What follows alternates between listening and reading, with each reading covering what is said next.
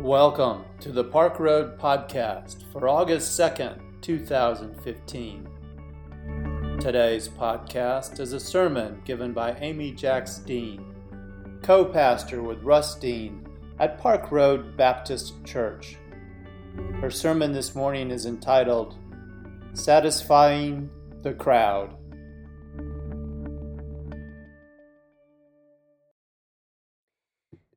This is not the right time of year for this story. We just went through this a couple of months ago, didn't we? Do we have to relive it again so soon? This is best kept to a once-a-year story. This past week, as I was telling Thursday's Vacation Bible School story to our children, our word for the day was share. And the story that the curriculum gave me to teach this word was the resurrection account from Luke's gospel. I was to tell them the story of the women finding the tomb empty and running to share with Peter and the others the good news. So, to get into the story, the lesson writer of the curriculum gave me the prompt to ask the children to share any good news that they had, much like what I did with our children this morning. I added this dramatic element for effect with the Vacation Bible School class. Anytime a child shared any good news, the rest of the class would respond by calling the name of the child that had shared, followed by this enthusiastic statement, "That is good news." For example, this was on Thursday. So I said, "Last night, my family took me out to dinner to celebrate my birthday." "Amy, that is good news." They really got into it.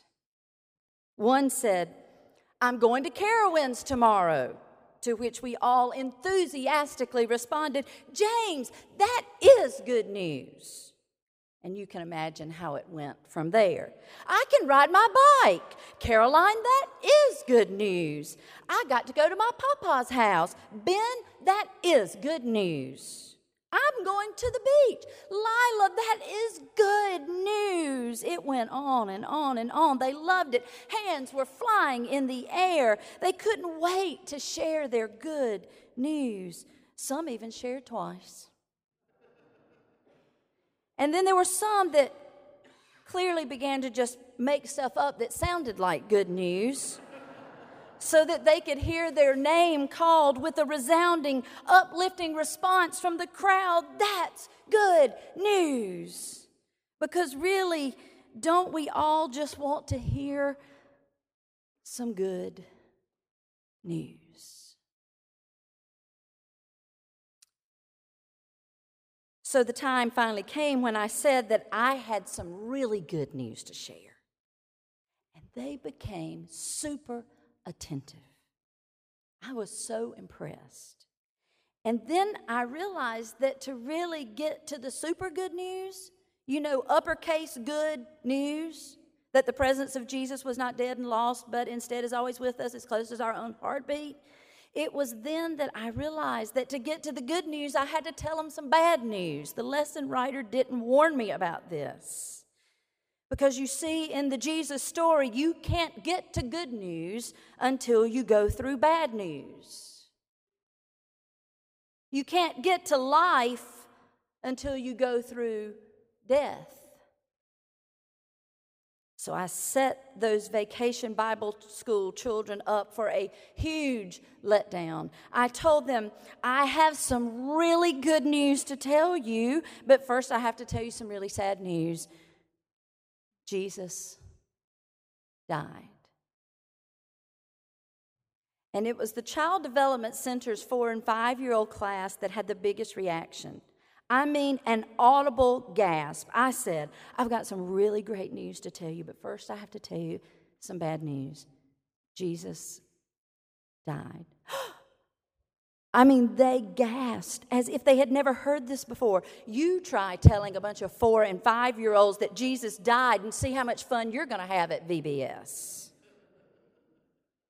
For a moment, it was as if they were shocked and saddened by this news. I had to quickly get to the good news of an empty tomb and women running around like chickens with their heads cut off. They liked that part. Sharing the good news so that we didn't get too stuck in the bad news, which is where it feels like we are today, stuck in a lot of bad news. From the text to the headlines, bad news. When all we really want is some good news. First, Pilate offers to release one prisoner. The crowd chooses Barabbas.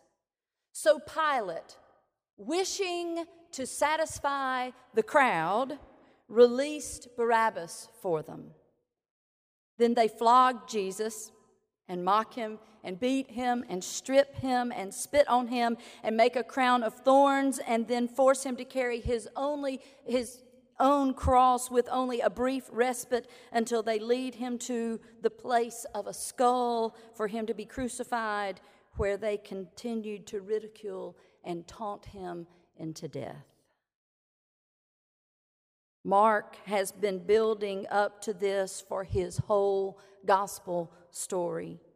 The King of the Jews is taken down because he stood for a kind of power that the religious and political leaders could not understand nor tolerate.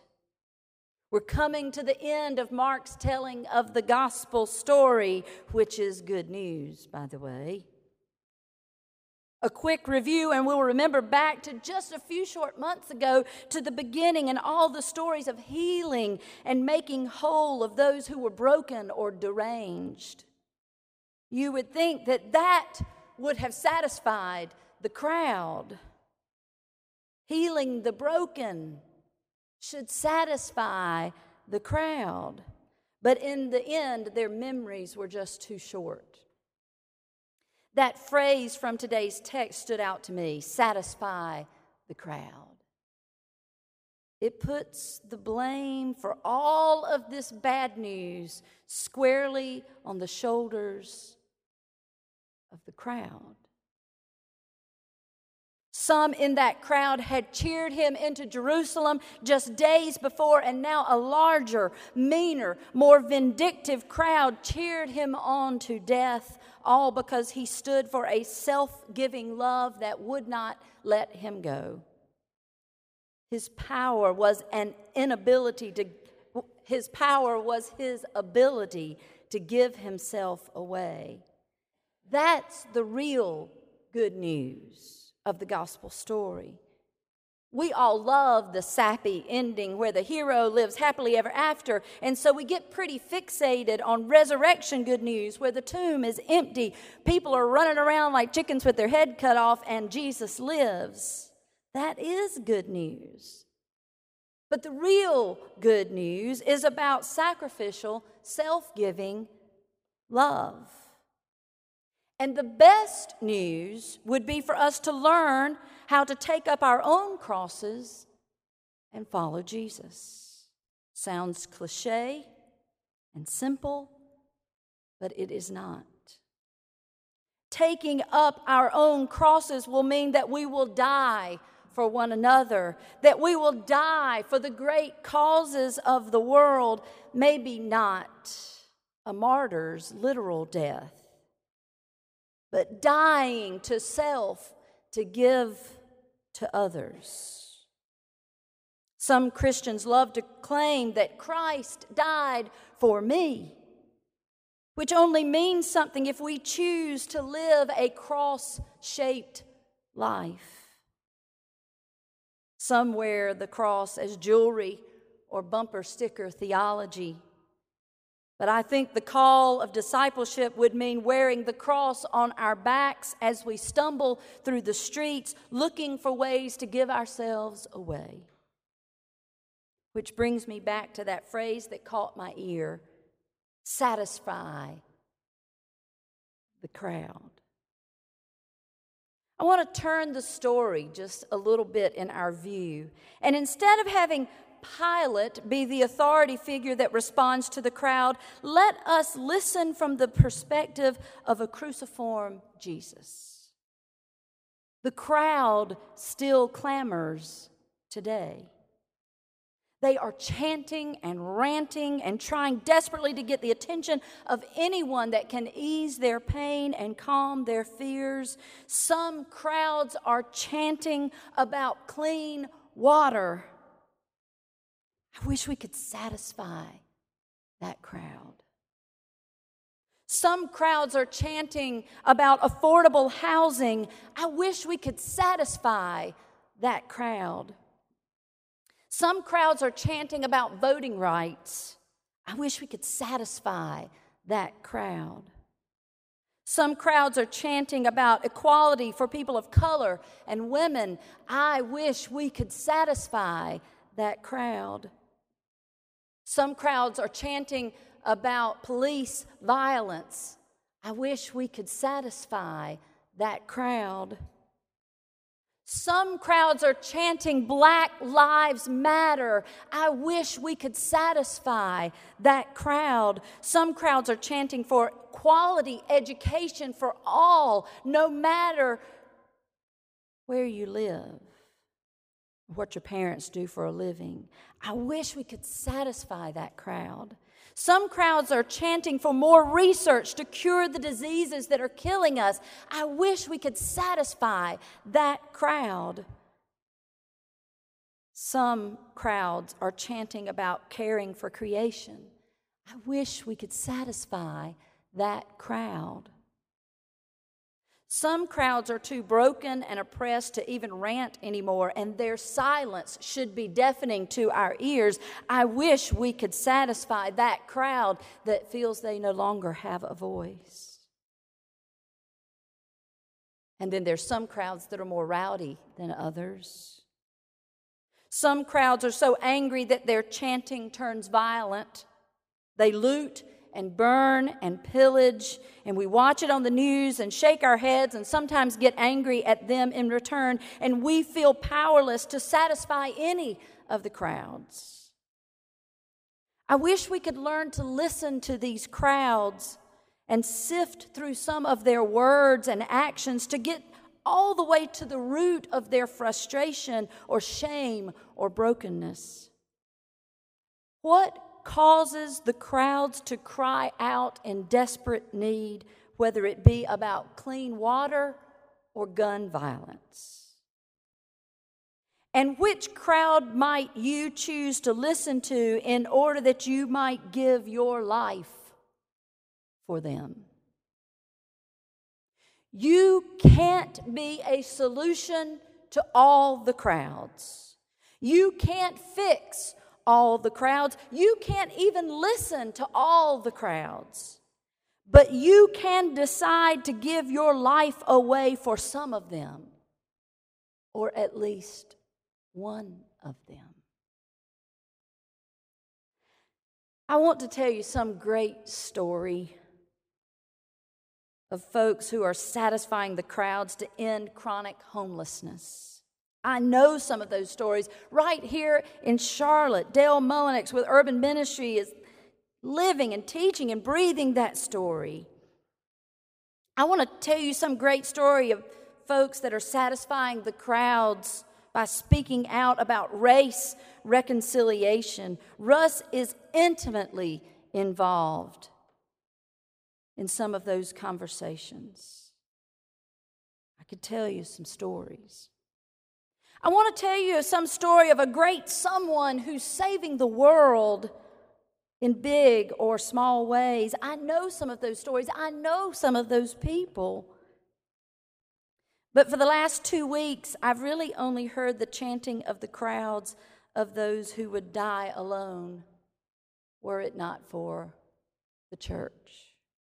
And in particular this week, this church. Scores of people gave themselves away in chunks of a few hours here and there to sit bedside with one from among us who was dying. No family in town and not much family even out of town. Only her church family. With a diagnosis that was only about 3 weeks old of pancreatic cancer, Mary quickly deteriorated. She moved to the hospice house in Huntersville, and we kept a morning, afternoon, and early evening watch. Some talked to her, some sat quietly. Some read to her, some sang to her, some rubbed her arm. Some prayed with her. I hummed her favorite hymn in the garden over and over and over again, even as I studied for this sermon. It was an odd day. It was my 49th birthday as I kept watch this past Wednesday. I was reading about the horrific death of Jesus on a cross as I watched the horrific death of Mary lying in a bed, dying of cancer. He was stripped. She was covered in a prayer shawl. His was violent. Hers was peaceful, thanks to pain medication that kept her unaware of pain, even while I believe she was completely aware of the presence of the many who gave themselves away, keeping watch. I've heard this Fred Craddock story hundreds of times. I guess any overused story is worth telling again. Fred Craddock, one of America's best preachers, tells the story about his father's death. He says, "My mother took us to church and Sunday school. My father didn't go. He complained about Sunday dinner being late when she came home from church. Sometimes the preacher would call and my father would say, 'I know what that church wants. Church doesn't care about me. Church wants another name, another pledge, right? Isn't that the name of the game? Another name, another pledge.' That's what he always said. Sometimes, Craddock says, we'd have a revival. The pastor would bring the evangelist and say to the evangelist, 'There's one, now sick him, get him.' And my father would say the same thing every time. My mother in the kitchen, always nervous in fear of flaring tempers and somebody being hurt. And always my father said, 'That church doesn't care about me. The church wants another name and another pledge.' And God knows that's true. We do want another name and we do want another pledge. Craddock says, 'I guess I heard it 1,000 times. But one time my dad didn't say it. He was in the Veterans Hospital and he was down to 73 pounds. They'd taken out his throat and he said, "It's too late." They put in a metal tube and x-rays burned him to pieces. I flew in to see him. He couldn't speak. He couldn't eat. I looked around the room and potted plants and cut flowers on all the windowsills, a stack of cards 20 inches deep beside his bed, and even that tray where they put his food, if you can eat, on that was a flower. And all the flowers beside the bed, every card, every blossom were from persons or groups from the church. He saw me read a card. He could not speak. So he took a Kleenex box and wrote on the side of it a line from Shakespeare. If he had not written this line, Craddock said, I would not tell you this story. But this is what he wrote. In this harsh world, draw your breath in pain to tell my story. Craddock said, what is your story, Daddy? And he wrote, I was wrong. I want to be a church that is constantly and consistently proving people wrong by the ways we satisfy the crowds. Will your way of satisfying the crowd be sitting bedside Or will it be marching with dissenters? Or will it be digging wells? Will your way of satisfying the ranting, cheering crowd be working for justice, promoting peace, feeding the hungry, clothing the naked, putting roofs over the heads of people that are homeless? How will you satisfy the crowds? These are crucifixion questions, friends. Self-giving, cross-shaped love is the answer. So how will we satisfy the noisy crowds? You better start listening intently to them. You better start being creative with your responses to them. You better start living courageously and generously in all the ways that you die for one another. May it be so. Amen. Thanks for listening today. We invite you to learn more about Park Road at parkroadbaptist.org. Park Road is a progressive faith community located in Charlotte, North Carolina, encouraging independent thought, community service, social justice, and interfaith understanding. Grace and peace to you.